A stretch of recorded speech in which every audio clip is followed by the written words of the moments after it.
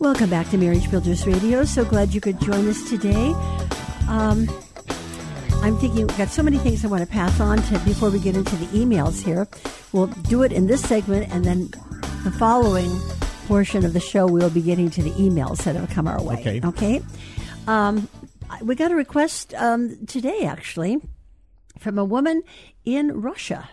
And she said they're interested in translating His Needs, Her Needs, Building an Affair-Proof Marriage by Willard F. Harley Jr. into Russian. Could you please advise if the Russian translation rights are available? And she goes on. So is it in Russian? Is His Needs, Her Needs in Russian? It is, actually, and I'm going to have to check up to see what the status of that is. Whenever we give a licensing agreement, part of the licensing agreement is that they actually have to print the books within a certain period of time, and they have to send us copies of it so that we know that they are, in fact, printed.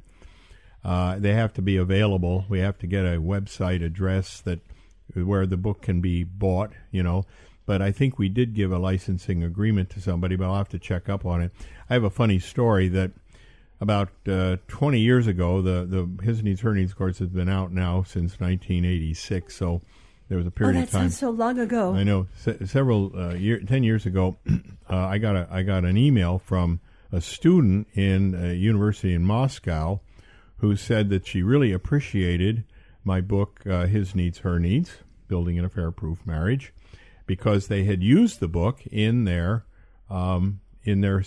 course on marriage and family. But we had not licensed the book. Okay, all right. So anyway, that book was being distributed throughout Russia. Yeah. And I had heard many people actually comment about the fact that they really enjoyed reading my book and all without a licensing agreement. So anyway, the fact that they are now looking for a second licensing agreement tells me that Russia is improving in their respect for other people's copyrights. We'll definitely pass this on to the publishing house, and hopefully it'll get done. And of course, even though we have mixed emotions. Granted, we want everything to be done legally, but then the other side is we're so glad that people are reading it and applying it, and it's helping marriages around the world. So that's where we're going to leave it. But I just thought that was interesting.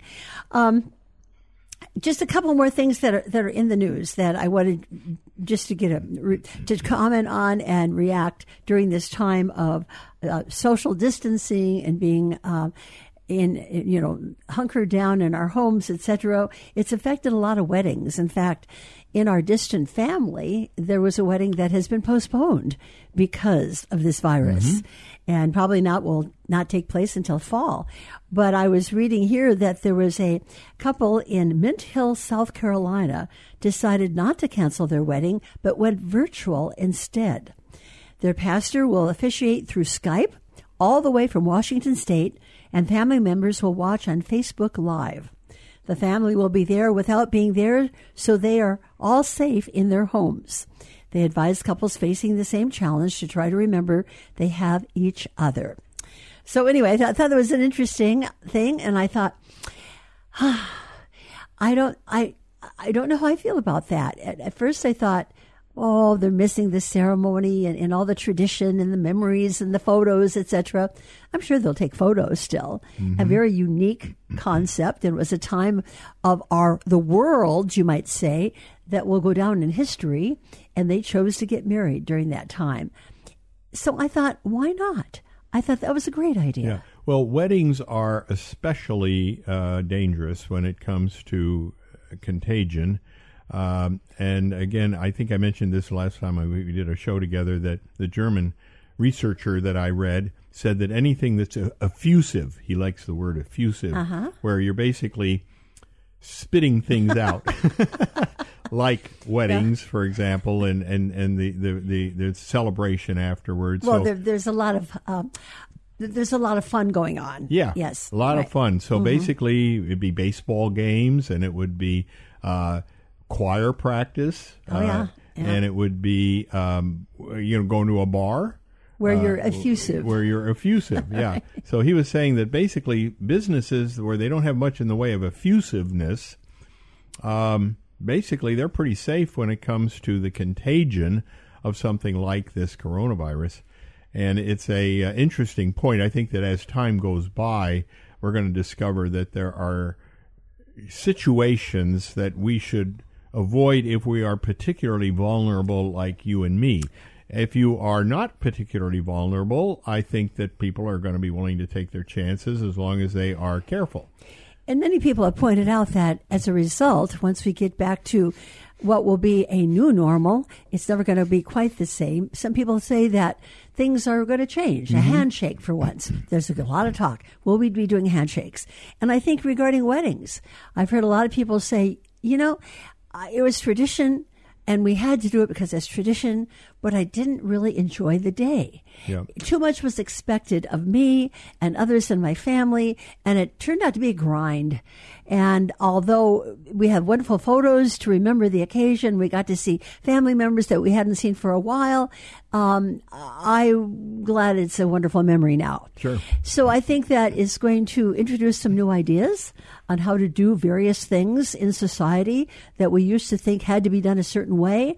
And I think now we're going to be looking at new ways and be more accepting of them. Well, and I think we've been moving in that direction already. In other words, more and more people are communicating without actually being face-to-face. And with our technology the way it is, really, you can have a very deep relationship with somebody that is not anywhere close to you.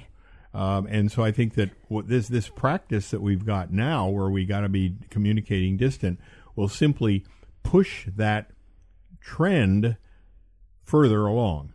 So I'm not exactly sure we're going to be coming back to having a lot of situations where there are a lot of people together. Well, we'll see how that. Yeah. For sure, at the beginning, we're going to be a little precarious about it. Right. But you feel okay about it? I mean, them doing the wedding by Skype and Facebook Live, I think it's fine. What do you think? I do, yeah. And it's the couple that made the decision together. Sure. They wanted to be married now. They didn't want to put it off.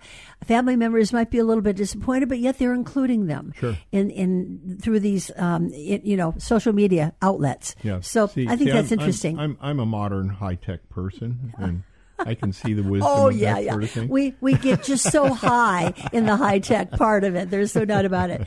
We're almost up against a break here, but also I read that China reported a spike in divorce cases since COVID-19 outbreak. The reason couples couldn't stand spending so much time with each other. Now, my twist on this would be that they could not stand spending so much time together when there were so many lovebusters. Because if the lovebusters were not there, they would enjoy this extra time and know how to work out this strange event together. Yeah, the other way of looking at it is what they did in China is pretty extreme. I mean, you couldn't leave your house. There were police outside going up and down the street. If anybody left their house, they'd be arrested.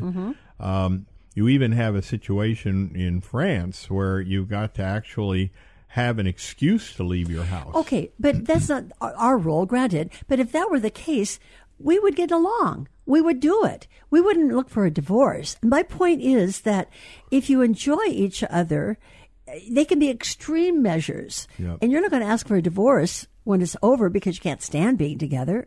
See my point? Well, I think that you and I have really never spent a whole day in the house together. Have we? Oh, Can yes. you remember? Oh, yeah. Sure we have. Yeah. I mean, mostly what we do is we when I had my surgery, we couldn't go anywhere. Oh, that's true. And you were, I didn't want to go anywhere, and you stayed here with me. I think, though, that was a special occasion where both of us sort of This is a very special occasion, too. We got to get through this thing. And we did. We did. Through that one, and we'll get through this one, too. Right. Okay, when we come back, we're going to answer the questions that you have sent us on today's Marriage Builders Radio.